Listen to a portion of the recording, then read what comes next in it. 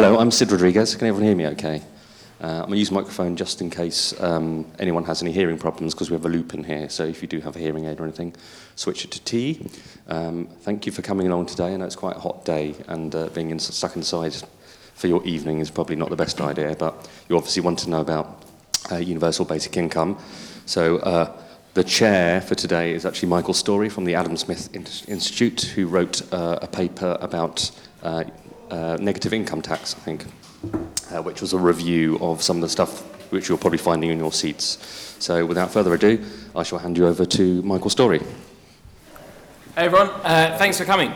Good day. So so as Sid said, I'm Michael Story. I wrote a paper for the ASI about income schemes, mostly focused on negative income tax from a kind of libertarian perspective. But there are a number of perspectives on these things which we're going to explore tonight with the other two panelists. So to my right is Kitty Stewart, who's Associate Professor of Social Policy at the London School of Economics and Research Associate at the Centre for Analysis of Social Exclusion, and has written extensively about poverty and policies which respond to poverty.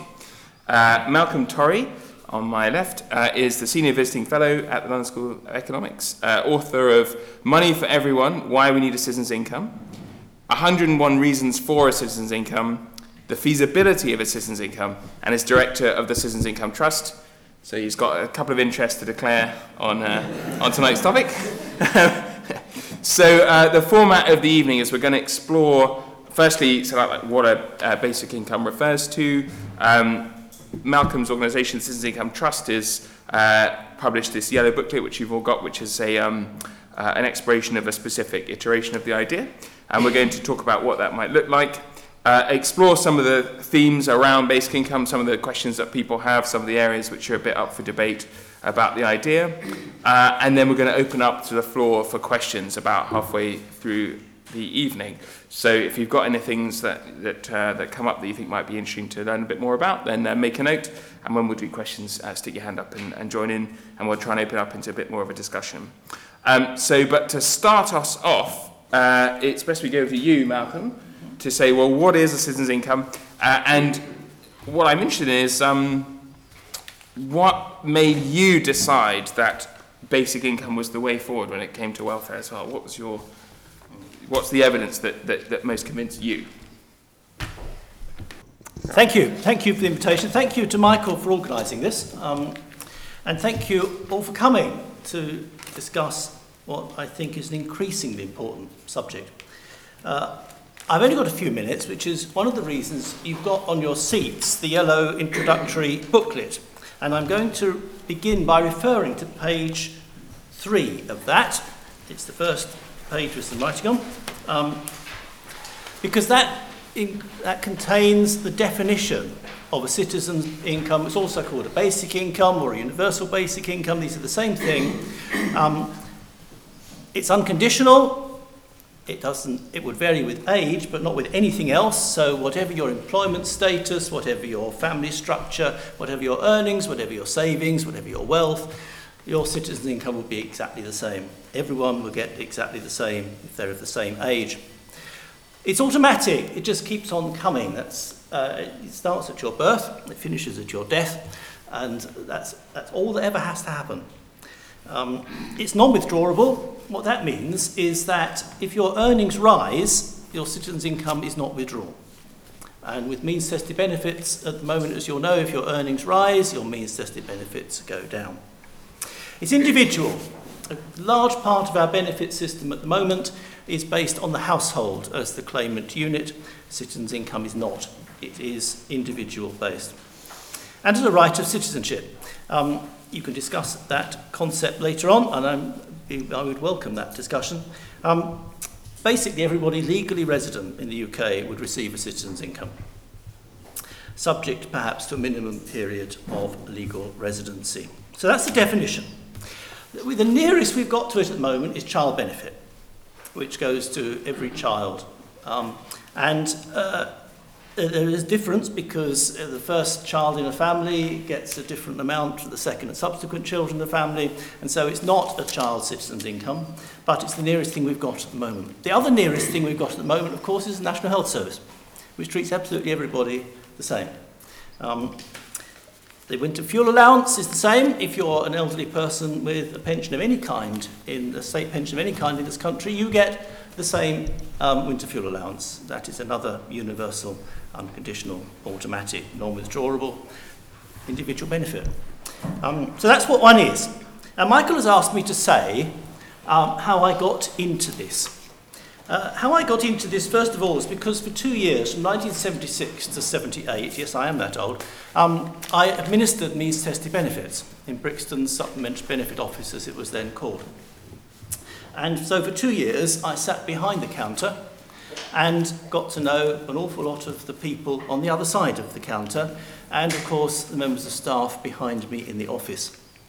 We were administering what was then called supplementary benefit, just a little part of the long history of misnaming of benefits in this country. It usually wasn't supplementary to anything, but it was a means-tested benefit.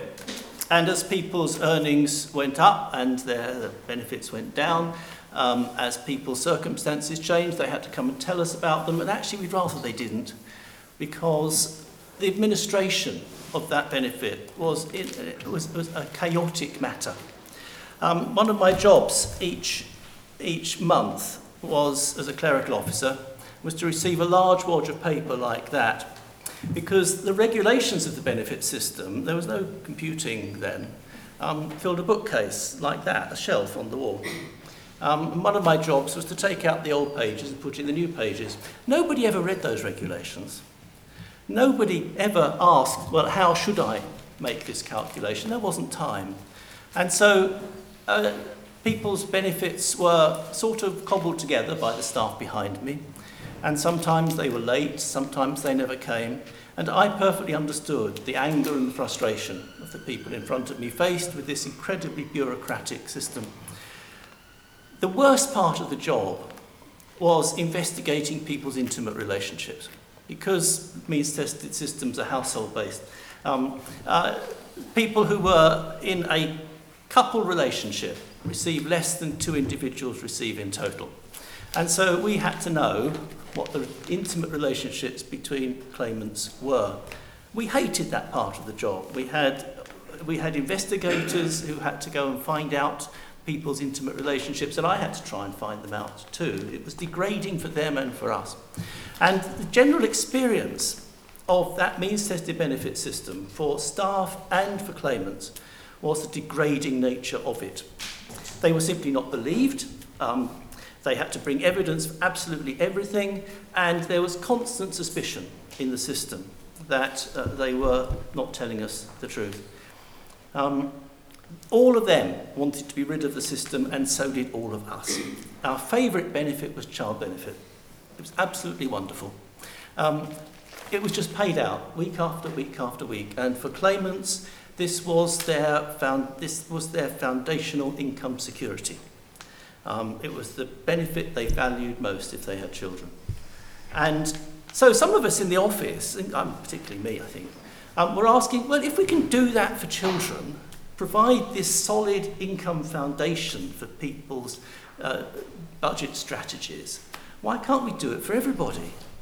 And when you begin to look at the system that we've got, which is a muddle of personal tax allowances, means-tested benefits, contributionary benefits, and much else, it became obvious to some of us that actually you could do it. You could turn a large part of that into an unconditional benefit for absolutely everybody. And so since that time, and since I was invited just a few years later to a Department of Health and Social Security summer school, when the idea of unconditional benefits was being seriously discussed in the department, I have had a very strong interest in it, which has every now and then been confirmed by experience. I was an industrial chaplain for a while. For 35 years I've been a vicar in South London parishes, and I was an industrial chaplain for quite a while, and Just one incident. A carpenter in St Thomas's Hospital came to see me, and he was confused and angry because he'd become a foreman. And so he got his exams and he'd taken on new responsibilities, and he found that even though his wages had gone up by a considerable amount, he found himself in exactly the same position as far as his net income was concerned. And he wondered why. Why? Because he was on family income supplement, as it then was called, and now working tax credits, and his pay had gone up, so they'd gone down. In fact, they went down a lot more steeply then than they do now. But he found himself almost not better off at all.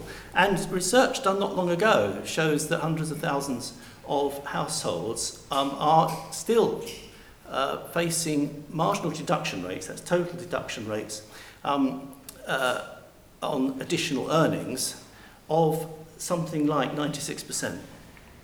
So if you earn an extra £1, because you're paying tax, national insurance and means-tested benefits are falling, then you get 4p out of it, out of every extra £1. There's some research being published by the Centre for Labour and Social Studies, which shows that, and you'll find references in my books. And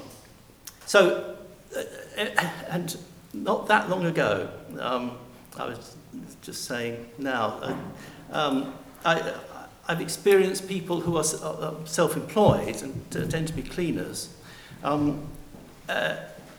refusing to accept additional wages.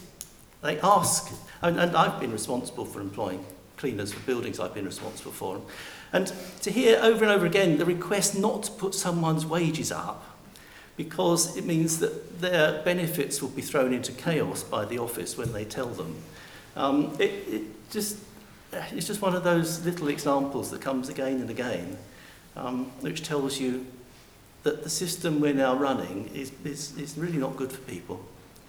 So, that's the personal stuff. What you've got on the same page as the definition in your booklet is some of the advantages of a citizen's income. For a vast number of families, it would reduce the poverty and unemployment traps. That is, because it's not withdrawn as earnings rise, if either the whole of people's means-tested benefits or parts of them were replaced by a universal benefit, an unconditional non-withdrawable benefit like citizens' income, then they would either come off means-tested benefits and their marginal deduction rates, that's the deduction rates on additional earnings, would come down, and so they would get more benefit out of additional wages, or they would be receiving far less in means-tested benefits and so be much closer to that position. The system that we now run is incredibly complex. People say to me it will be very complicated to transition towards a citizen's income system, and how people's individual or household net incomes would react to the change is, yes, a complicated matter. Not because the citizen's income is complicated, but because the present system is. And if we've got time, I'll say more about that. How would that affect your carpenter and your How would it affect clients? my carpenter? If my carpenter, because he and his spouse and his children all had citizens' incomes, let's take the example that's in a recent research paper that the Institute of Social and Economic Research has published. Each individual adult, say £60, and for the children, child benefit rates plus £20 for each one.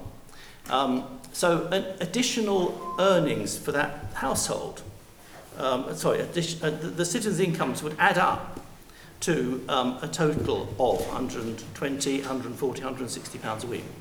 Now, it's possible that would take that carpenter off working tax credits and child tax credits. It's possible that it would, because we have figures for the number of households that would be taken off those means-tested benefits. That carpenter would then not find that all of his additional earnings were taken away by the system. And so additional earnings would translate into additional net income. That family would be better off. That carpenter would have more of an incentive to seek new skills, would have more of an incentive to carry on being promoted or to look for a new job with higher pay and higher skill levels and so on. If that carpenter still found himself on some means-tested benefits, that carpenter would be on a great deal less of them. And so it wouldn't take much additional learning to get off them. And again, we've been able to do some research on some of those figures recently, which we couldn't easily do before.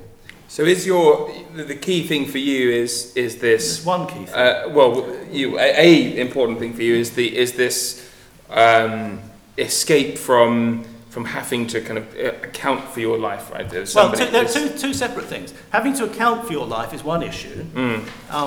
And being in a bureaucratic system that constantly interferes with your privacy. Another is the way in which our current system destroys the value of your additional earnings, whereas a system based on citizens' income would not do so or would not do so to the same extent. Those are two very different issues, and both of them mean that a citizen's income would be a considerable advantage over the present system that we're running. Another major advantage is the one I mentioned earlier about financial foundations. For many families, the wages gyrate rapidly, week to week.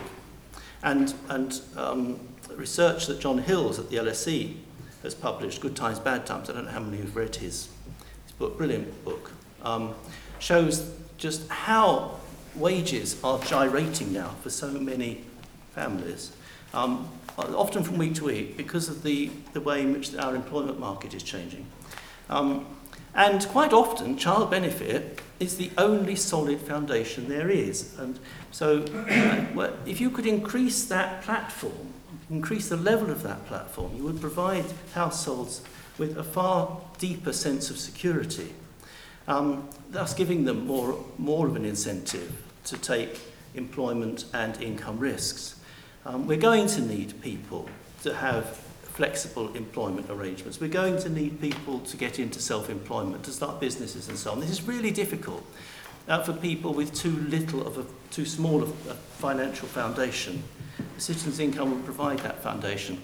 And one of the really interesting results from a pilot study in Namibia, now I know Namibia is not here, and there are big differences between the two, but a pilot study in Namibia showed that even a very small citizen's income resulted in a substantial increase in own account economic activity, especially amongst the lowest earners, because they had, for the first time, a foundation on which to build. So that's another of the major advantages.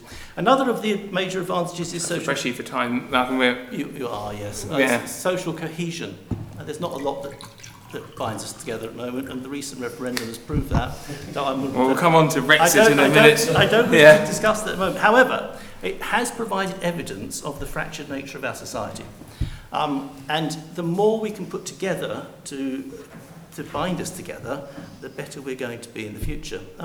There's very little in our benefit system and in our tax system that hold us together as a society at the moment. Child benefit is one of those things. A citizen's income would have a considerable effect in that direction. So we've heard a summary of citizens' income that offers freedom from bureaucratic imposition, financial security, and social cohesion. And it would be administratively simple, and it would... And do you want to hear about feasibility, or do that later? We'll move on to that later, right. But first I want to hear from Kitty about why you prefer social disharmony, discord, you love bureaucracy, and you want nobody to have any freedom at all, least of all financial. I'm going to try standing up. Yes, do, okay. yeah. Yeah, it's all right, it'll catch you from there. Can you hear me at the back? Okay, so I think, contrary to what you've just said, Michael, I like all of those three ideas. And I think that citizens' income is an absolutely brilliant idea for all the reasons that Malcolm has laid out. I think it's a fantastic idea until you read the small print and you look at the detail and you look at the numbers. So once you get onto those practicalities, I think it becomes a lot less appealing. The economist, American economist Larry Summers said it's one of those ideas that the longer you look at it, the less enthusiastic you become. And I think that sums up my view. So sweeping away means testing conditionality, getting rid of administrative costs, complexity, getting rid of the intrusive and stigmatising means tests, the stigmatisation of means tests, and improving work incentives. All of those are really good things that it might be able to do. But there's a basic problem here, and that is that people's lives are very complicated. People have very different levels of needs. And that means that our social security system has to also be very complicated and respond to those different levels of need. So what that would mean for a universal basic income is basically it would either have to make sure that absolutely everybody had the level of support that the person in the country with the most needs has. So we offer the same level of support to everybody to make sure that that most disadvantaged person isn't losing out. And that is just simply unfeasible when we look at the cost of it. Or we have to accept that we will have large increases in poverty. And to me, that is the unacceptable face of basic income when we look at it in practice. There is an alternative, which is a sort of modified universal basic income, where we do keep we have a basic income scheme, but we keep many of our means-tested benefits as well to make sure that we're also meeting the needs of the most disadvantaged people with the highest needs, with more children, with disability, so on.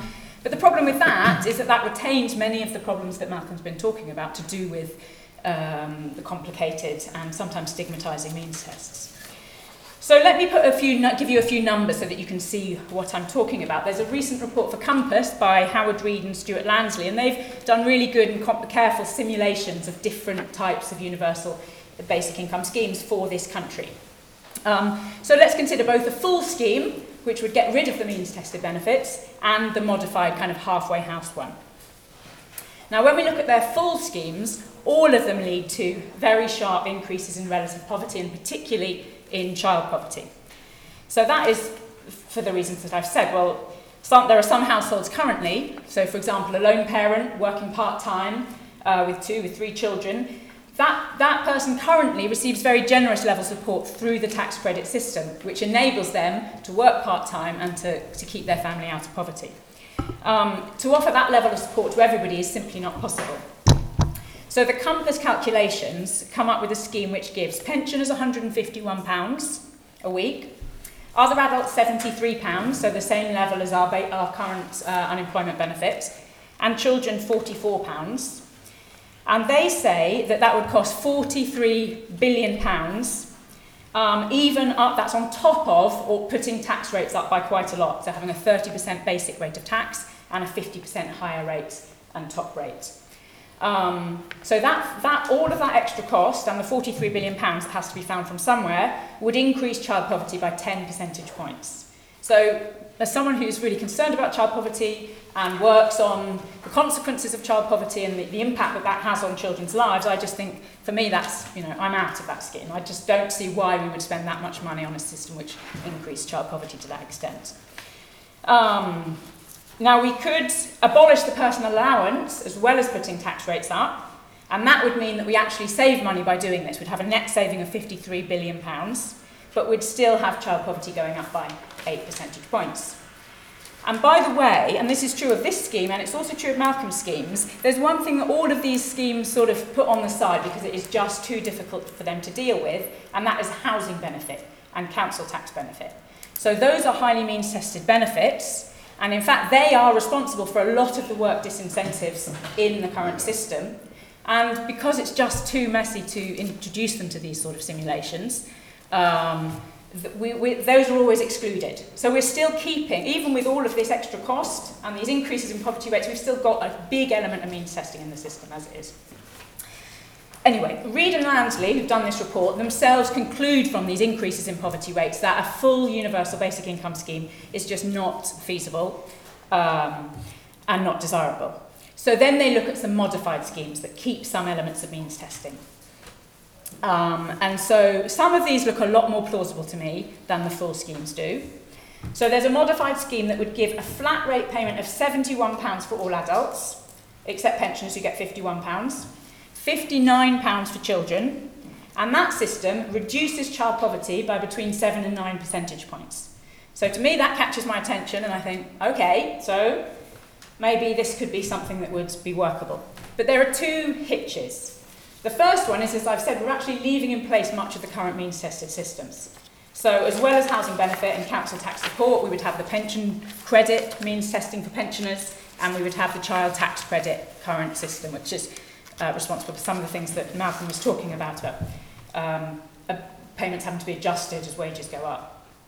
We would reduce the number of people who are subject to means testing, but only by about 1/5. So that doesn't seem very much. Of course, as Malcolm said, there would be lots of people who are a bit less reliant on means testing. But means testing would still be an important part of the system. The second problem is that this is still really, really expensive. So to pay for it, what Reed and Lansley suggest is that we abolish the personal tax allowance. We put all the tax rates up, so the basic rate would be 25p, 45p for the additional rate, the higher rate, and 50p for the additional rate.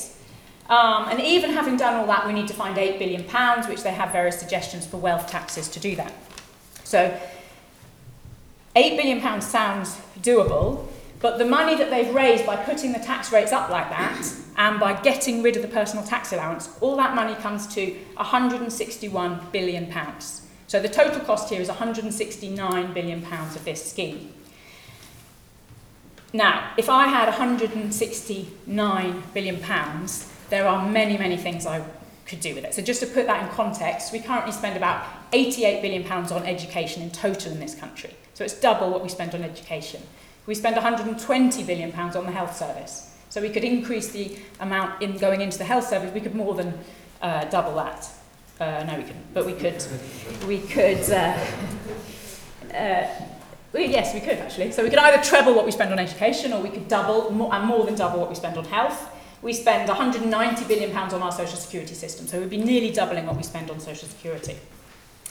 All of that, we reduce child poverty by 8 percentage points, so that's good, but I think that is a too expensive way of doing it. So what I would do if I was going to raise all that money, so if we're going to persuade people collectively that they should pool more of their resources and spend more as taxation, which I think is a very good thing, and I think we certainly should do that, I think there are different ways that we could transform our society using those funds. So I would certainly invest in universal benefits for children. I think child benefit, I completely agree, is a real cornerstone for families. I would make it more generous, and actually I would restore its universality, because it is no longer universal. It's been taken away from people earning more than £60,000. And that happened very quietly, actually. I think that all the basic income people should have made a big fuss about that, because I agree that that is one form of basic income that I think is much more makes sense to many more people.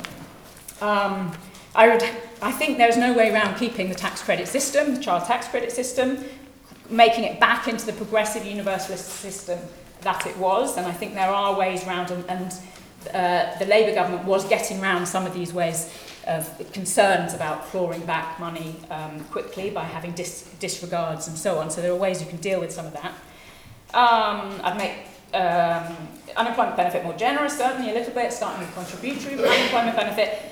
But by not having to pay a weekly, fairly small amount of money to every adult in the country, I would have enormous resources to invest in Short Start Children's Centres, in the health service, in education, in mental health services, in housing, to try and reduce some of that, the housing benefit bills by providing a higher supply of housing. So it seems to me that that is the way to deal with a fractured society. I think our public services are currently under a massive pressure. Some of them are being run into the ground, and I think we'd do much better to spend this money on those things and not on a universal basic income. Just one last point, which is a slightly different one that Malcolm hasn't made, but sometimes people argue in favour of a basic income for a rather different reason, which is that we're moving to a world in which work is very unstable, and also there's less work. So many jobs are being replaced, especially low-skilled jobs, by robotisation.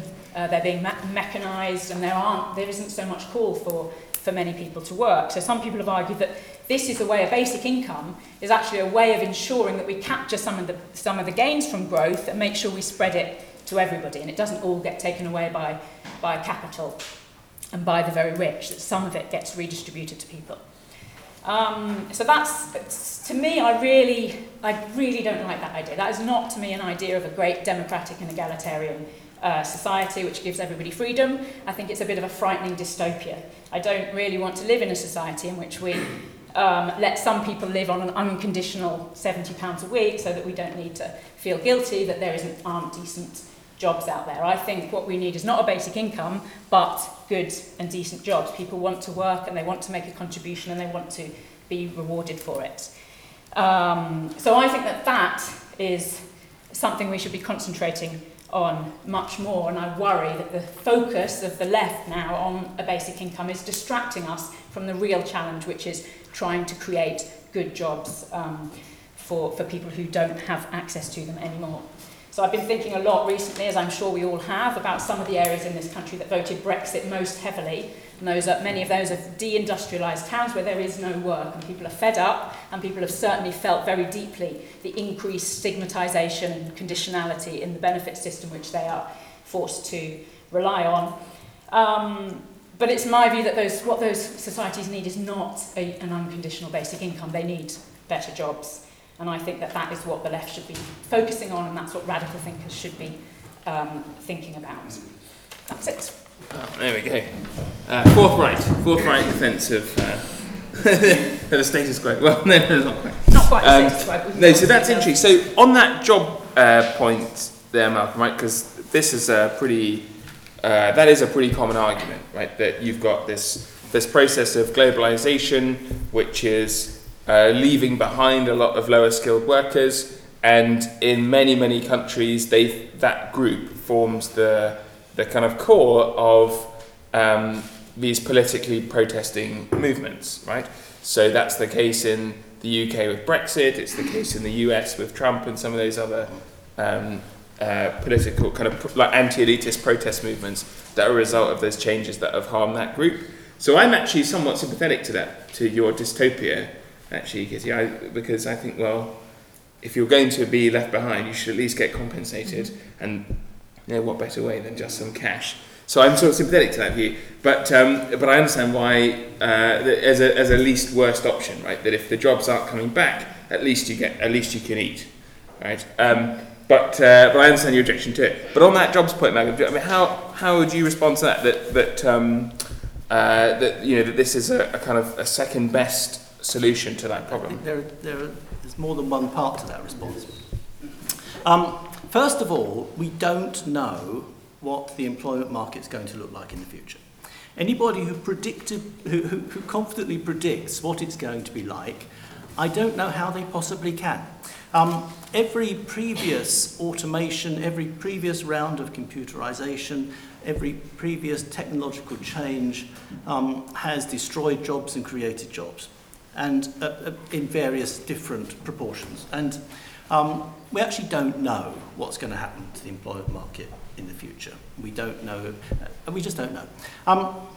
The point that I would make to follow that is that because we don't know, we need a tax and benefit system that would cope with any possible future context. Our present system is fashioned around the kind of employment market and household structure that William Beveridge knew. And in its essence, it hasn't changed since then. We are now a very long way from that kind of employment market and household structure. There are no norms anymore the way that there were.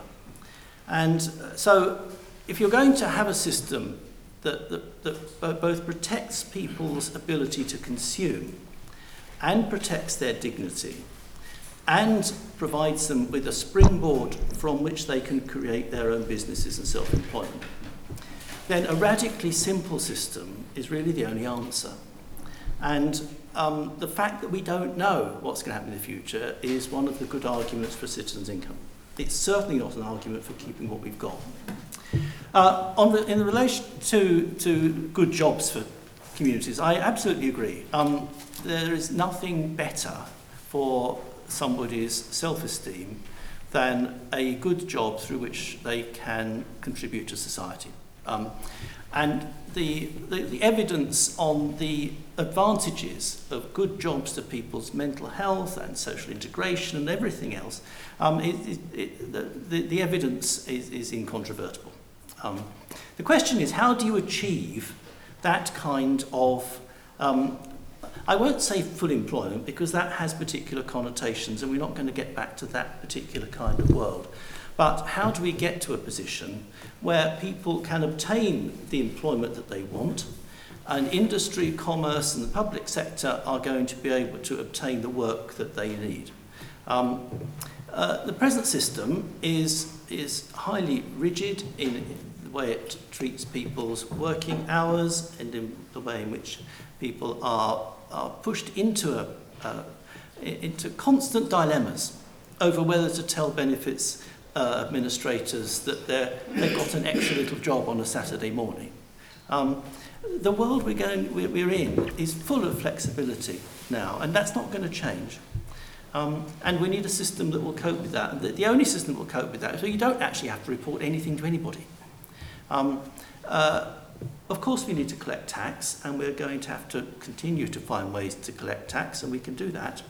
But in terms of people's benefits, we need to take people out of that demoralising and criminalising trap of our current means-based tested system. A citizen's income will provide people with the springboard on which they could create their own jobs, on which they could more easily take on a variety of different jobs all at the same time.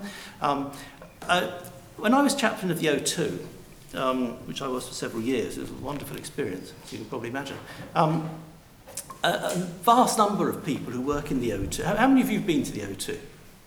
Yeah, good. I'm glad to hear it. Wonderful arena. A vast number of people who work there are on zero-hour contracts. Many of them want them. What was wrong with some of the debate before the last general election was the idea that zero-hour contracts are in essence wrong. They are not.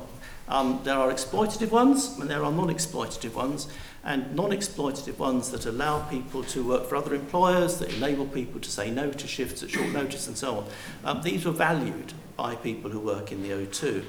And what they wanted was those to continue because they fitted round their complex lives. And what we need is a benefit system and a tax system that will cope with all of that into the future.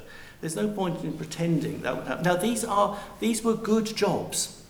Now, some people would say a zero-hour contract is not a good job. Well, for some people, actually it is, if the job is a good one. And we need to provide the infrastructure, the financial infrastructure, that will enable people to live well on a very diverse system of employment. What we don't know is what impact a citizen's income would have on the employment market. And I have to say that we actually don't know because we've never done one.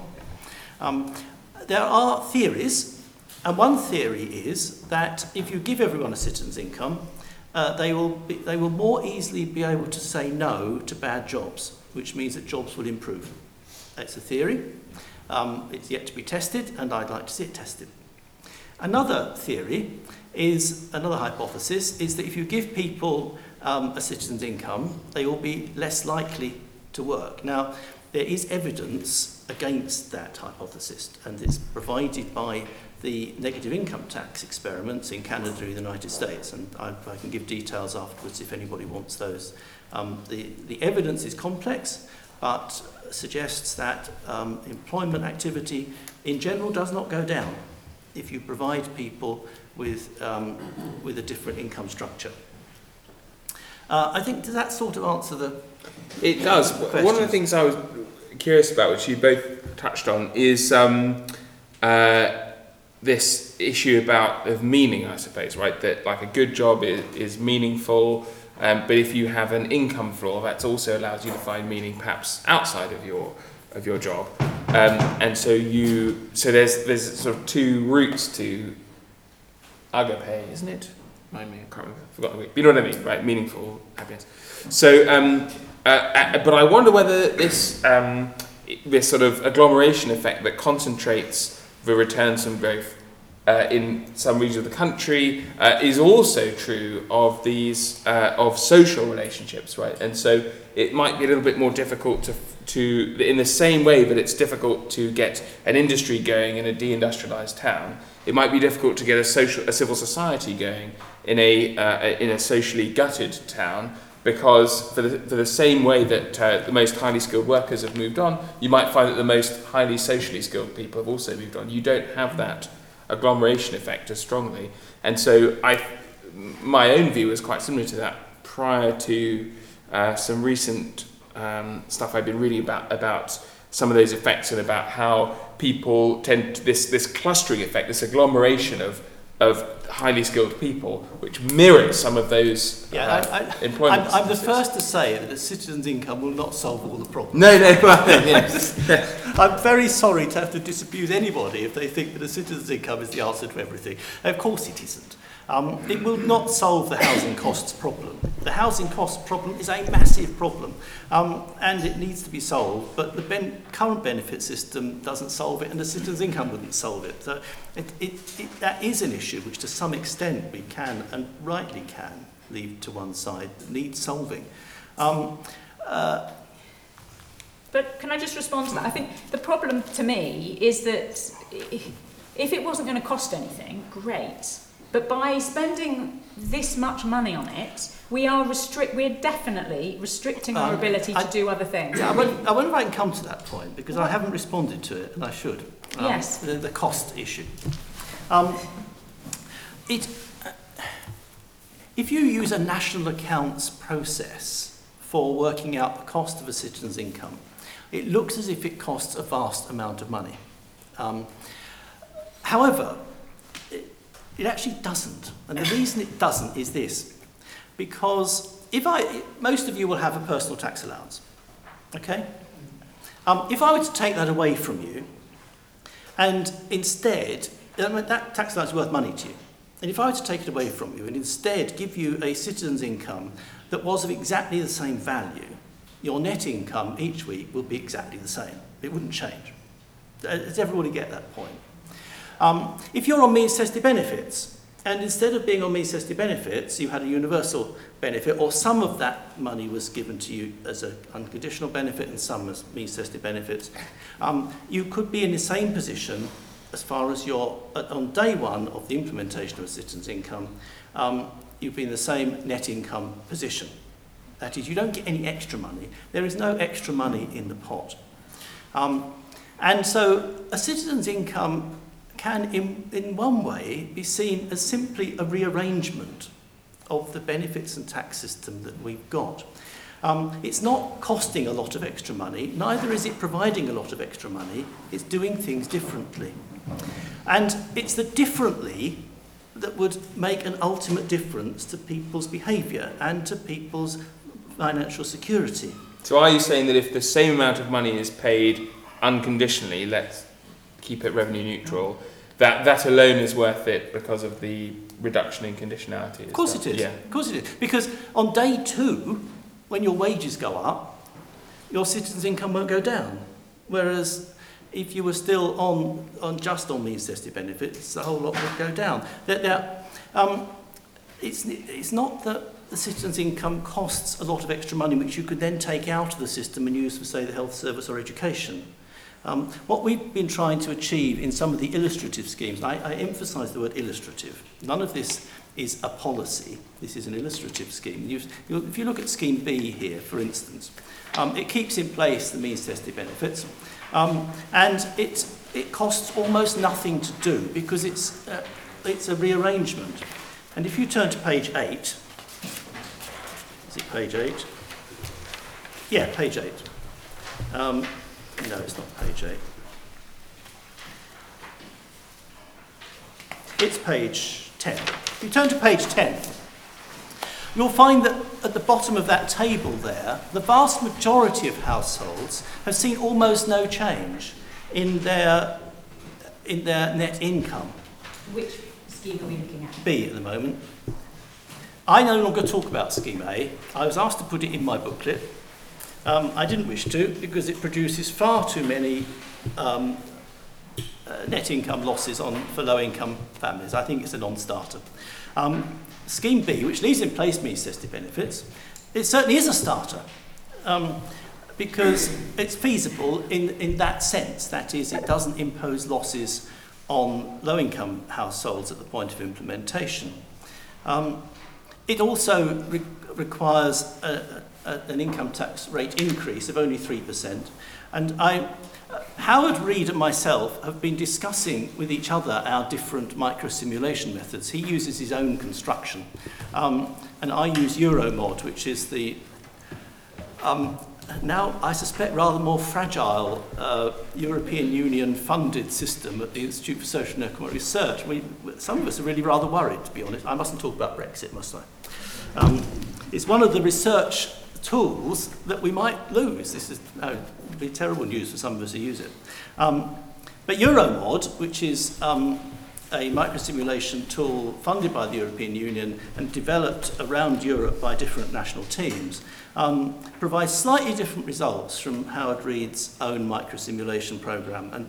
And we are still discussing with each other exactly what's going on, but they're not big differences. The microsimulation work that we've done, and I've got, if anybody's interested in an updated piece of research that's only recently come out, I've got a couple of copies here, so talk to me afterwards. We've also been able to do some really useful work on the statistics for Scheme B, which you'll see in there. It reduces child poverty by about a third at no net cost. And some of us think this is a quite remarkable achievement. Honestly, here's the figures. I think we want to let Kitty respond. Kitty. Yes. Well, I'm interested to see those figures. This Scheme B, fine, but a couple of things. You're leaving all the means testing in place. Yes. So we now know how many. Well, we now know how many people will come off it because we've been able to do that piece of work as well. And how many people is that? Take some examples. It's not all good news, I have to say, but take some examples. The best news is that in-work means-tested benefits, working tax credits and child tax credits, the reduction in total cost is 27%. The reduction in the average value of the claim is 3%. But if you look at where are we? Out-of-work benefits, that's income support, income-related job seekers allowance, income-related employment support allowance, the reduction in total cost of those means-tested benefits is 70% with Scheme B, which is a substantial achievement. So we're talking about a reduction in average value of claim is 64%. So you're talking about 3% on income tax to remove how many people from conditionality altogether? What's that? Because that's over 2% of the population. It looks who don't have to suffer. So is there? No, it's not. It's 5%. 5% of a quarter of claimants for in-work benefits, and what's that? 2 out of 16. It's about 12%. Yeah, about 12% for out-of-work benefits. So is there a way then, Kitty, to reduce this conditionality, which is psychologically costly, right? What is there another way to do it, or is your view, well, it's possible, but it's very expensive, so we'll lump it? You mean another way other than? Yeah. Is there a way to keep means testing and conditionality, but make it less psychologically injurious? Is that? Well, is that I think more generous child benefit is very important. So I think Malcolm and I completely agree on that. Totally. And that would make a big difference to families. So on that aspect of basic income, yeah, I'm completely signed up. I think a stronger social insurance base to our unemployment benefit system. So at the moment you could have worked 20 years, and many people who, it's not true of everyone, it's certainly not true of youth unemployed, many people who become unemployed have worked for many years and they paid their contributions, and they are then told, right, you get 6 months at £70 a week, and then you need to go through this stigmatising means tested process. I think if we had a more generous and longer lasting contributory system, that gets rid of a lot of the means tested problems. I think I would have agreed with you if our employment market had remained the same kind of stable market full of full-time jobs that it's always been.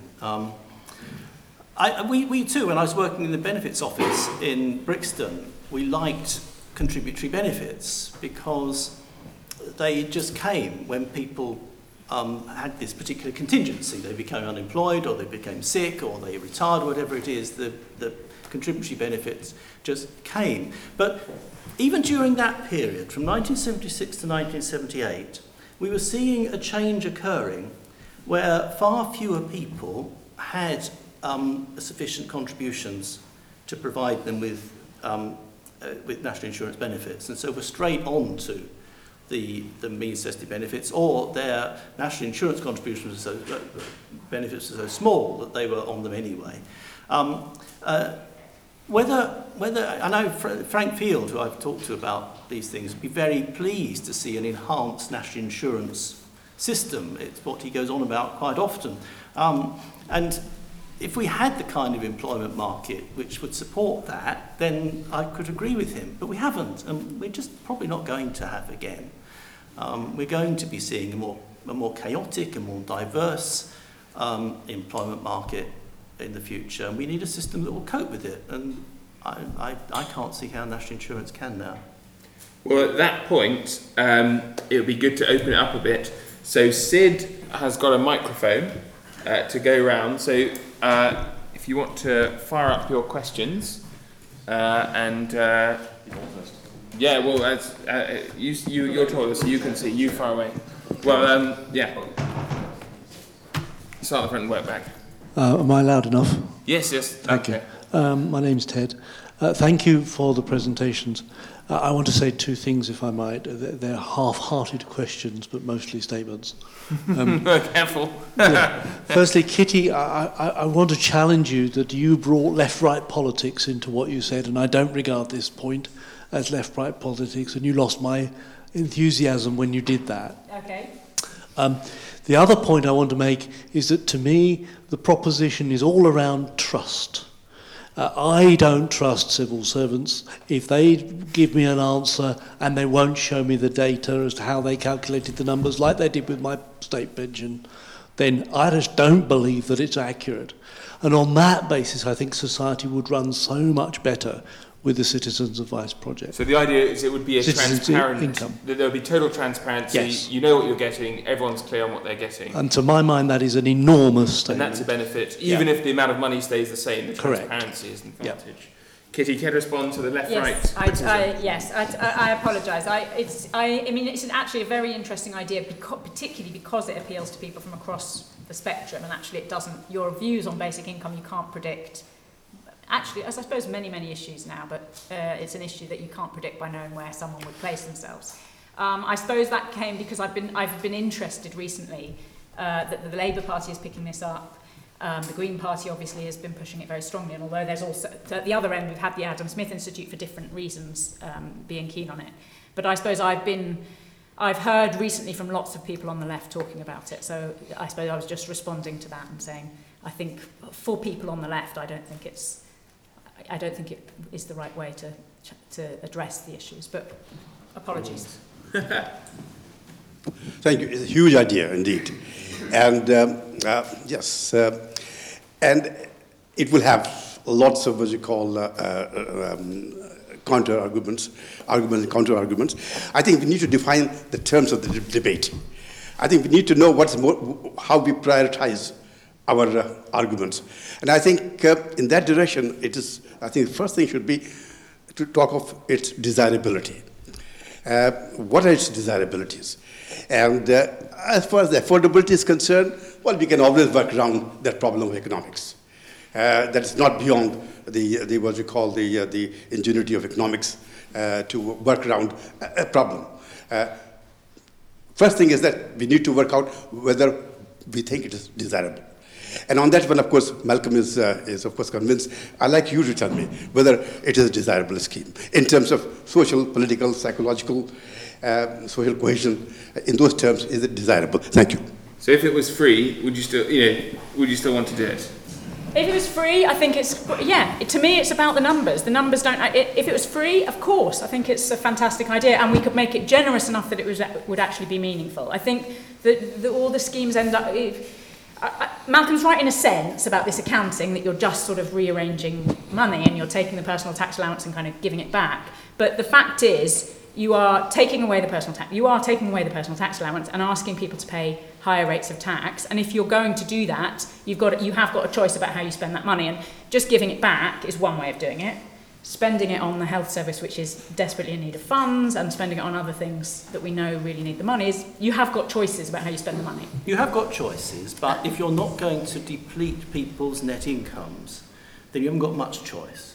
And one of the advantages of something like Scheme B, which we've now developed further, is that it ensures that losses at the point of implementation are almost non-existent. And I think we've got to ensure that. People's living standards are low enough already, and particularly people in the lowest income decile, we've got to ensure that they don't actually lose anything. Maybe I could respond briefly to the point. If you're interested in those issues, then desirability is discussed in Money for Everyone. And that came out in 2013. That's basically about desirability. And there's a short version called 101 Reasons for Citizens' Income, also published by Policy Press. Just come out this week, though they still haven't managed to get the electronic book right. So you'll, and I'm afraid this is rather expensive, so I'm not giving it to anybody.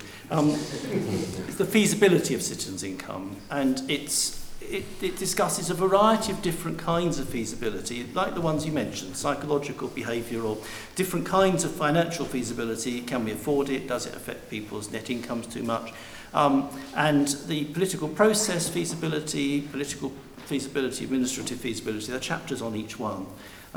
This is the first book that tackles that subject in a systematic fashion. I hope it will be useful, because it is designed to answer the kinds of questions that we are discussing, quite rightly discussing, this evening. We need to do both, desirability and feasibility. Question further back then, we'll come down to the front. Yeah. Hi. I was wondering if anyone in the in your position was ready to implement a pilot study, because having read the results of the Namibian and the Indian pilot studies, there seemed to be a whole load of economic savings that were incredibly difficult to measure.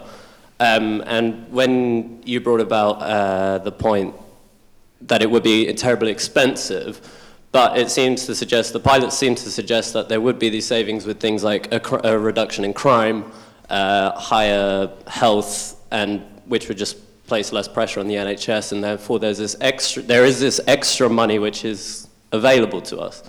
There's a sort of social benefit, and that would be reflected in lower costs for other services. Yeah, which seems to be, from my opinion, seems to be the main attraction to citizens' income, but can only really be measured if we have a proper pilot study. And I mean, I understand there is one in Finland at the moment, but I was wondering if anyone in the UK was in this position to Well, the Finnish thing is a bit complicated, right? Because it's not, they've not actually said what they're going to do yet formally. They're discussing, trying lots of different ideas. So it's at a fairly early stage.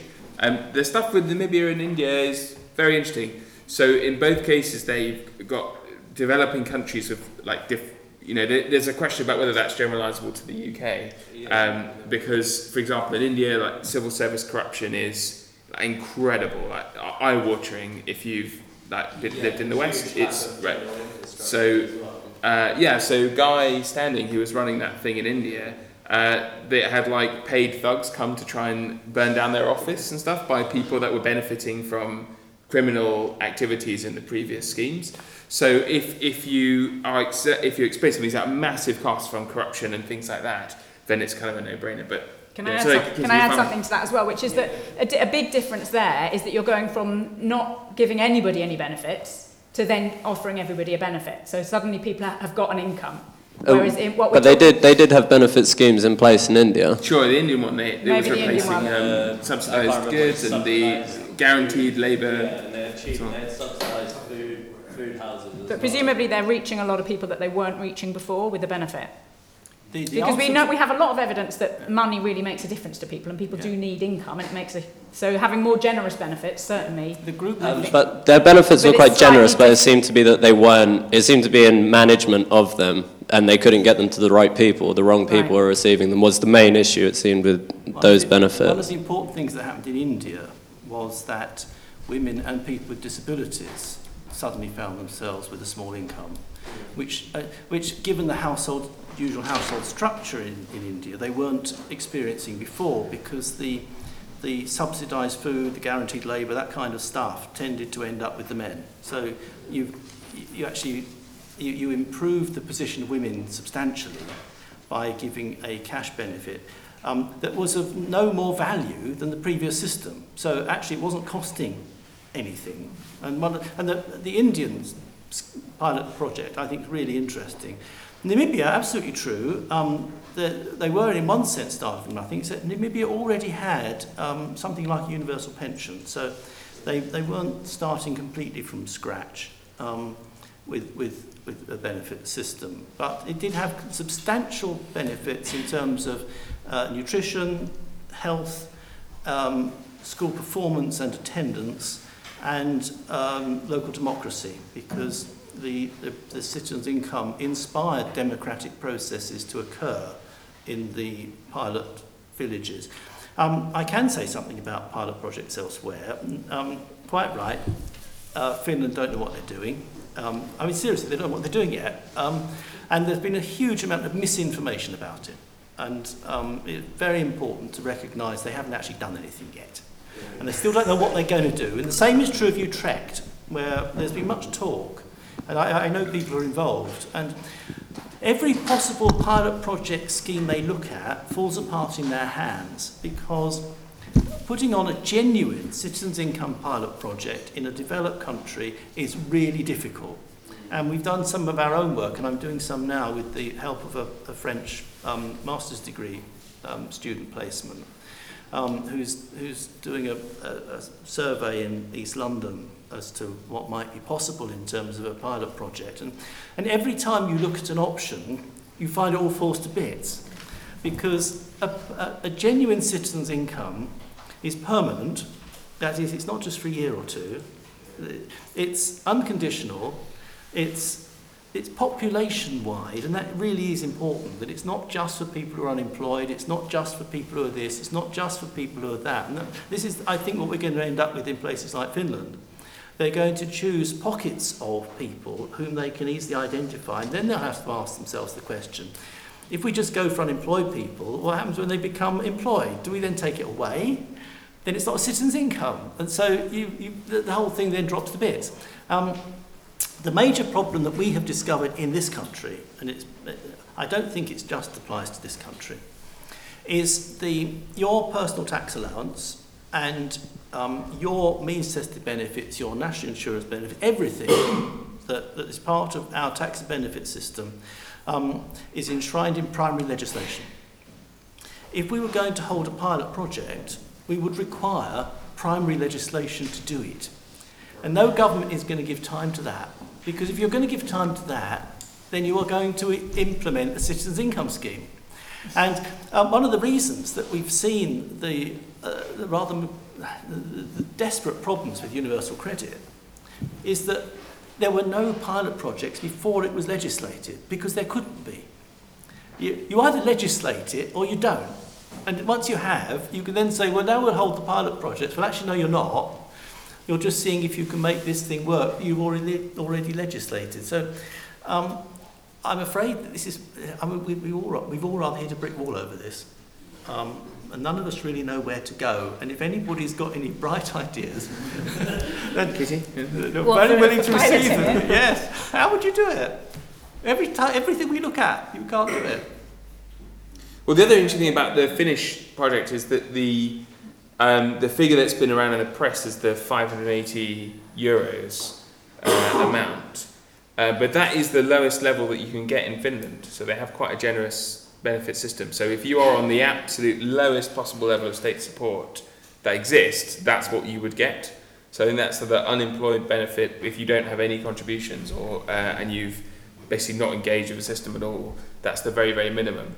So to British ears, that sounds quite generous, but to Finland, that's actually, I think, there's a bit stingy actually in there. If you were Finnish, you might think it was stingy. Who's up? Oh, hello, someone at the back there, and then we'll come forward again. My question relates to the minimum wage. So under citizens' income, what would happen to the minimum wage? And could you technically reduce it, making the UK more competitive globally?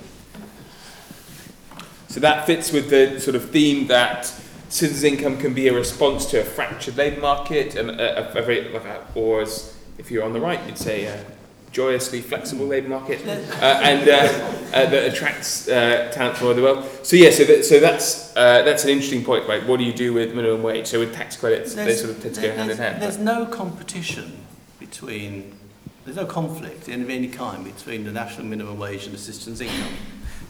They would work perfectly happily together, and there's no reason why they shouldn't. My own view is it would be wise to keep a national minimum wage if we implemented a citizen's income, while we watched to see what happened to the employment market. Because one of the things which this country usually does reasonably well is to make changes and then see what happens before it makes another one. Now, the DWP made a mistake over universal credit in this respect because they tried to make far too many changes at the same time, and it hasn't worked, and they shouldn't have done, because they've been trying to not only change the regulations of the benefits, but the ways in which they are administered, and the computer systems that they're trying to use. So they tried to change everything, and it doesn't work, obviously. And my own view is we should keep the national minimum wage. If it looks, once you've had a citizen's income for a while, and you're then looking at maybe at a different employment market, then you should reevaluate. But I don't see a conflict between the two. I don't argue for a conflict between the two. I just think that there is leeway to reduce it, making the UK more competitive globally. Can I say something? Possibly I think it's a really interesting question, and I think one of the reasons actually that the minimum wage was introduced in 1999 was because the tax credit system was being introduced, and the worry that with a tax credit system is that you can be essentially the state is subsidising low wages. It's making it possible for people to work for very low wages, and companies can keep wages low. So the national minimum wage was a kind of an essential partner with the tax credit system if we were to make sure that that wages weren't pushed down and that companies weren't effectively exploiting the government in a sense and allowing them to have lower wages. For your argument is the opposite, that actually we could I think the universal basic income will be exactly the same thing. So to me, we would need to keep the minimum wage, because otherwise exactly that could happen, which I can see from your perspective, maybe that's a good thing and we can be more competitive. But the risk is that the government ends up subsidising employers, and I think that's bad because of the cost to the government, and I also think it's bad because I think that people like getting wages and they prefer to get their income from wages rather than from a benefit. I agree with that, but there is actually a difference between the kinds of subsidies that the means-tested benefits and citizens' income result in applying. And the difference is this. A citizen's income is what you call a static subsidy. If you are receiving a citizen's income and your wages go down, then the citizen's income stays exactly the same. There is less ability on the part of employers to put wages down because they will meet resistance. If you have a means-tested benefit as an in-work benefit, like working tax credits or like the old family credit and family income supplement, that's a dynamic subsidy. It's very different from a static subsidy. A dynamic subsidy, if your wages are put down by the company you work for, the subsidy, your working tax credit go up. So there is less pressure on the employer to keep the wages up, and there's more incentive on the employer to let them drop, because they know that the gap will be largely filled by the working tax credits, which will increase. And so the citizen's income would provide a lower subsidy effect to the current MISESTI benefit system, and that is one of the advantages. I mean, it is a significant advantage that it's a static, not a dynamic subsidy. Had some at the front. And sorry. I'll come back to you. There was one person. Okay, quickly at the back, then we'll come to the front. No, far away. Okay, quickly. Hi. Okay, so Citizens' Income. I remember this in the 80s, the New Economic Foundation, and everything that I read about them. But in terms of the work ethic, shouldn't we be thinking this is an opportunity to challenge the whole system around work and this whole thing that you're saying? Instead of reinforcing our self-esteem around having a job and not having a job, shouldn't this be an opportunity to break that down and challenge that and not collude with it? That's how I feel, instead of reinforcing it, and instead of people's identity being all focused on having a particular job and not having a job equals you're a valuable person. Shouldn't it be about having a meaningful life and how we can develop a meaningful life, and unpaid work being valued, carers, women, invisible work that a lot of women do, particularly as well? That's what I see as an opportunity, and what you were saying, Kitty, I don't agree that we have to keep reinvesting in our self-esteem around being around whether we earn a certain amount of wages. That this, to me, is a way of challenging all of that. And yeah, and just to add that I think we've all seen people who've worked for 30, 40 years in one job continuously and just through the system, and then they retire and they go, oh my God, who am I? I'm not a meaningful person anymore and everything. And then 2 years later, they've got there are like so many more things in the world that are there that they see, instead of this tunnel vision that we're encouraged to have in a one job, and often think, how did I ever go to work and fit it in?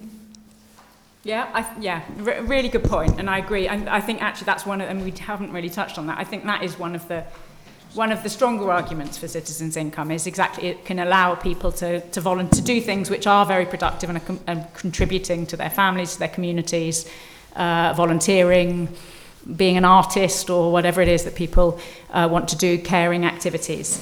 So I think, for me, that's kind of one of the more persuasive things. But I still think that doesn't replace the need for people to have options out there to have good quality jobs. And I think that I'm just thinking of very depressed regions where there are no jobs, and I think that's a real problem. And I wouldn't want us to. I mean, as Malcolm said, this isn't the only solution, but I sort of worry about a kind of vision that says, well, we don't need to worry about jobs and the fact that they're all disappearing because we're just going to give people some money and they can volunteer in their community centre. So there are some good things about that, but I think that work is very important too, and I do think.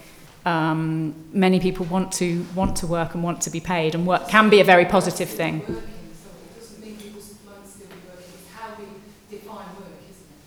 Yeah, but you're getting £50 a week. I mean, it's not. You're not getting very. You're not really getting enough to live on unless we introduce a very different type of system, which I don't think we can. It would increase people's ability to choose what they do, what kind of employment structure they and their household put together, how people use their time, would become a bit more flexible. No, of course it wouldn't be the answer to everything, but we are all different. We all get our self-esteem, our buzz, whatever it is, from a variety of different sources, be that working in our communities, working for our family, caring for people, being employed, whatever. We have a range of ways in which we relate to the world, all of us. And if at all possible, we need a tax and benefits system which enables people to choose between those different ways of finding self-esteem, dignity, and so on. My own view is that a citizen's income is the way to do that, and because it just keeps on coming, and it is both likely to improve the quality of jobs and to provide people with more freedom as to what they do with their time. If it can do both, that's a win-win, and I don't see the present system doing that. I've been looking at the Compass report today, and there's one decision there that surprises me somewhat, if I've understood it correctly. It's scheme 3 of the full, what they call UBI scheme, which would abolish all means-tested benefits except for housing benefit and council tax benefit, and would also abolish all tax allowances. Now, on the basis of that, so much of the financing would come through the abolition of tax allowances as they are at the moment. So that's using the Landman economic model rather than the Euro one. They estimate that actually there would be a net saving to the Treasury in implementing that scheme of £53 billion. Now, they reject it, I think, largely because people in the lower income deciles, a significant portion of them, would lose a lot. But it seems to me if you've got £53 billion, actually, you know, as a net gain, surely you can do something to counterbalance that in those, you know, low income deciles. I know obviously that would make it that little bit messier again, but perhaps could be done, and also perhaps do some of the things that you would like to see too, Kitty. The answer is it can't be done, and they have rejected it, and quite rightly so. The reason it can't be done is because if you're going to say we must provide some kind of transitional arrangements for that group of people, then you are inventing a new means-tested system. This is the only way you can do that. And so, perhaps put some of the benefits up, then some of the child allowance up. If you're going to do it through universalism and not through means testing, you just can't put them up high enough to compensate the families who currently have very high levels of benefits. That's the problem. You just can't do it. That money wouldn't go far enough. If you think about a family, you know, like the family that I talked about, a lone parent working part-time, they're getting, you know, thousands of pounds a year, maybe £6,000 a year. So in order to give that to every single family, it would cost you a lot more than this, which is why they say, in a sense, they're doing what you suggest, because then they say, well, how about a modified version? So we'll have this, but we'll use that money to keep some of the means-tested benefits. So I think that is I think you have to have some form of means testing. Unfortunately. Yeah. And the best way to move away from that, I think, is universal child benefit, higher wages. A few years ago, about 4 years ago, we ran our own research project on trying to do that. That is, are there illustrative schemes out there that would enable us to take people off means-tested benefits at the same time as the scheme being affordable? And we had a very good master's degree student from Aberdeen came and spent 6 weeks with us, and we did our own research project on this, and we published it. It's all out there in our newsletters. And we just had to say, no, you can't do it. There is no scheme out there that would enable us to do that. And the only way, and so it was at that point that the Citizens Income Trust agreed that it would take a two-track approach in terms of our illustrative schemes, and both continue to say, well, maybe we can at some point abolish means-tested benefits, and so scheme A is still out there, but we will also research the option of keeping the current structure in place and then reducing people's means-tested benefits because they are now receiving their citizens' income. And the conclusion which this research project comes to is actually that's the only way. For a variety of different feasibility tests, it's the only way to do it. And so although we'll probably carry on putting out illustrative schemes that do abolish means-tested benefits because people want us to do that, the big kind of serious research stuff is going to be about schemes that keep means-tested benefits in place and reduce them. Okay, so I think we've got enough time for about 3 questions. Hi, one of my questions was on, it was briefly mentioned that citizens' income would not decrease people's incentive to go out and look for work. I was just wondering if the reasons why that would be the case could be expanded on. Yeah, I can do that. What I can tell you is the evidence. Now, the evidence is slightly complex because the experiments in the United States and Canada were not strictly citizens' income experiments. So you have to keep that in mind. They were negative income tax experiments, which are differently administered from citizens' income and therefore have certain different effects, but the net income effects are the same. So it's a different way of administering a smooth relationship between increasing earned income and increasing net income. So you would expect the economic effects to be the same as for a citizen's income, though there might be differences and another of the differences is that the experiments were based on households and not individuals. So there were differences, so you need to keep that in mind. However, the experiments showed some very interesting results. First of all, there was a very small reduction in work effort. But it was restricted to particular groups of people. Then the three groups, and neither of these were big effects, but they were effects. One was people who were between jobs. They took longer to find the next job because they had this better financial foundation to rely on. Now that might actually be a good thing because it looked as if they were looking for the right job, not just any old job. And so if we can, that's not a bad thing. Secondly, it was mothers reducing their hours of employment when they had children. It wasn't that they disappeared from the employment market, they didn't, but they tended to reduce their working hours because they had this financial floor that they could then build on and they knew it was coming. Another group was young adults who were more often, though not to any great extent, more often choosing to go into higher education than straight into employment. So you had these three groups of people who were slightly reducing their work effort, and nobody else was.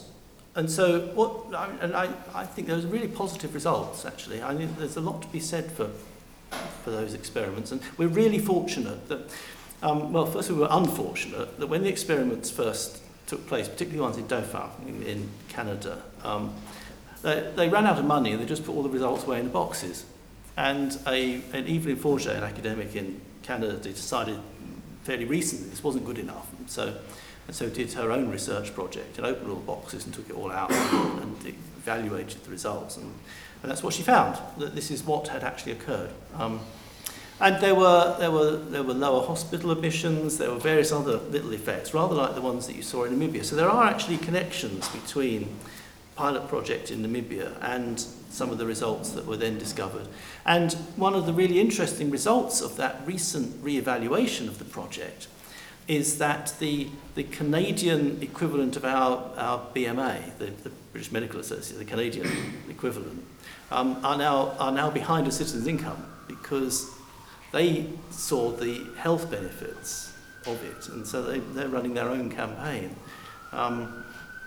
So yeah, I mean that's what the results were as far as. Yeah. So this has been an excellent event, so thanks very much for the mix of the vision and the realism, which I particularly like. And I also like the focus on an incremental approach rather than trying to go to something which is very costly, but getting part of the way there. So I like the focus on the Scheme B, which, although it doesn't get rid of all the conditionality, it keeps lots of other things in place and it only addresses the needs of a part of the population. It seems like it's going to take us some step of the way there. But I noticed that even in Scheme B, there is the 3% addition in income tax rates. And you may say, well, that's much less than in Scheme C, for example, when it's 28%. But 3% is still going to be a lot for lots of people. And I'll be really convinced that people are going to say, yeah, they're prepared to give up the 3% for this benefit for the country as a whole.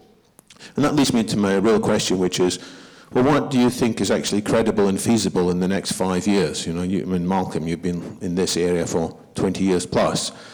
And what do you think is actually a credible accomplishment towards achievement of some of this vision in the next 5 years? What's going to be different? Will there be some of these pilots in Utrecht in Finland have been taking place and we'll be able to look at them? Will we have some of these steps in place? And I'm also particularly interested in Kitty, what do you think is a credible step forward? I mean, I know you don't believe in the entire same scheme, but you've got some of the same vision. So what do you think is feasible? Do you want me to answer first? Yeah, I'll have a go. Yeah, Kitty first, okay. I'm afraid I'm a bit depressed about what's going to be politically feasible. I mean, I suppose the loss of child benefit as a universal payment, I thought was a terrible blow, and the fact that that just went through, the fact that is no longer universal, that was the closest thing we had to this. And that people seem to basically support that and think, yeah, richer families, if someone's got to pay the burden, let's take this away from richer families. And there wasn't a strong enough voice making the case for why this was important. So I would hope that child benefit could be restored as a universal benefit.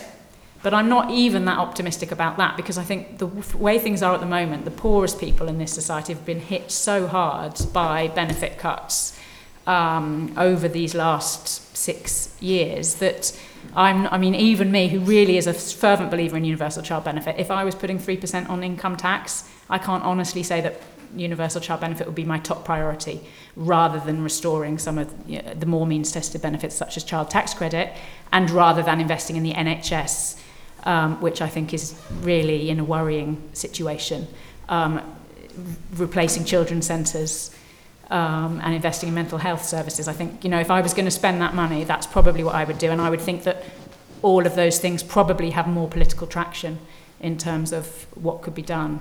So I don't see a very positive future in the next 5 years, perhaps in the longer term. One thing I must say about child benefit is that actually we do still have a universal child benefit. Now, when the Chancellor in 2010 Conservative Party conference told us that they were going to means test child benefit for the higher earners, I knew they couldn't do it, and anybody else who knew the system knew they couldn't do it, because there is no database that connects people who are paying the higher rate of income tax with child benefit recipients. And if you were going to create such a database, you were going to be examining the intimate relationships between some of the wealthier people in this country, which would have been somewhat unpopular, because we only do that to the poor. So we knew they couldn't do it, and it was a ridiculous thing for the Chancellor to say. And we're quite sure that it was put together over a cup of tea between the Prime Minister and the Chancellor. We can do this, why don't we say it? We'll announce it at the conference, then our civil servants can sort it out. Because, of course, the civil servants were then told to sort it out. And the only thing they could do was add an additional tax charge to people who declared themselves to be in households that were in receipt of child benefit. So we are in the bizarre position in this country now, and it really is bizarre, people don't realise how bizarre it is, that we have a universal child benefit still and a tax on children. And it is, how did we get there? Isn't it mad? But anyway, that aside. One of the interesting things that came out of the research project that results in this book, Feasibility for Citizens' Income, is that having gone through a series of feasibility tests and looked for the evidence about what might happen and whether they could be met or not and so on, the last chapter just has to admit that a great deal of what happens in social policy terms is simply accidental. A combination of circumstances. Somebody knew somebody.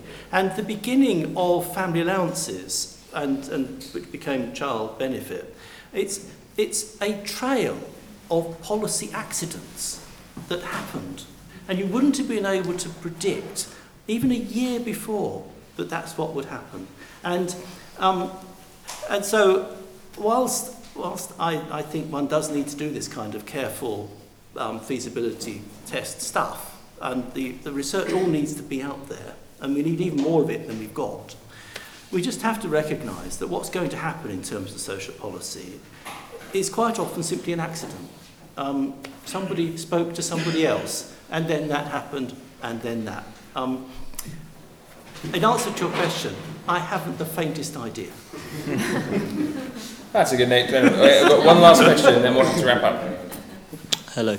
I was going to ask a question about the minimum wage. When the minimum wage was first mooted back in the late 90s by the Labour government, there was a lot of opposition from the right of politics. And the argument was, well, having a minimum wage is okay, but it's the level at which it's set.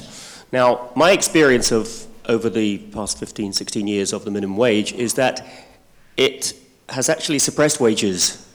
It's not actually helped increase people's wages. The minimum wage has become a maximum wage for many, many people. My fear is that bringing in citizens' income will have a very similar effect in the long term. So what I'm worried about is this kind of highfalutin idea of a citizen's income. My worry is that what are the pitfalls of it to the medium and long term? What is going to happen? What are the negatives? Because at the moment, you're not saying it's the panacea to everything, and there will be negatives, but I've not heard many negatives so far from your... Well, it's not that there will be negatives, in my view. There are problems it would not solve. Of course there are problems it would not solve. I'm not aware of any negatives in relation to the idea of a citizen's income. And if you read Money for Everyone, it argues around a variety of questions, and it also responds to people's objections to the idea. But the overwhelming verdict is it is a desirable policy, and then you have to ask about its feasibility. Now, if I might just put something slightly right about the national minimum wage, the CBI was actually for it. And the reason the CBI was for it is because the more responsible companies were sick to death of the cowboys pinching their staff, which they had trained, and so they really wanted the whole. They wanted a floor under everything, which wages couldn't go below. They wanted to be able to get rid of the cowboys. They wanted to be able to get rid of from their industries of people who were paying too little, stealing their staff, and they wanted more responsible employers in there. And so they were as keen as anyone else. It was originally the trades unions who objected, not the CBI. The trades unions were initially very anti-national minimum wage because their view was that it was their job to negotiate over wages. It wasn't the government's job to get involved. And because they could see their power drifting away from them if there was a national minimum wage. Now, it is true that national minimum wage has not risen the way it ought to have done, which is why we've had the living wage campaign, and why George Osborne was then able to get on the bandwagon and call his idea a national living wage when it really isn't. So, politics is complicated. And I can perfectly see that a citizen's income could be misused and abused, like anything can. That doesn't mean it's not a good idea. I just think that the right came on board when they realised, oh, this is a very nice to keep wages down. That's what I think has happened, and that's why the right has moved towards it. It's great. Yeah, no, yeah. What do you make of it? Yeah, I suppose I just, I mean, to me, I think the risk and the cost is that you max out your tax raising capacity and use it on something which isn't really going to change all that much. I think that's my concern. So we are a nation who is reluctant to pay taxes, and pushing taxes up is very, very unpopular. So the sorts of tax rates that are proposed in Malcolm's scheme and in the other scheme here, the Compass scheme, maybe pushing the bounds of political feasibility anyway. But if we were going to do that, I would think that right, we've done income. It's very difficult to raise income tax for anything else. So we would then be pushed on to, there's other sources of revenue, VAT, very regressive, and so on. But so that would be my concern. If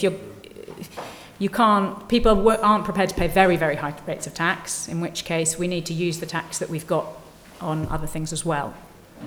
So it's an interesting note to end on. So at that point, can we have some applause for Malcolm Torrey and Kitty Stewart? Thanks very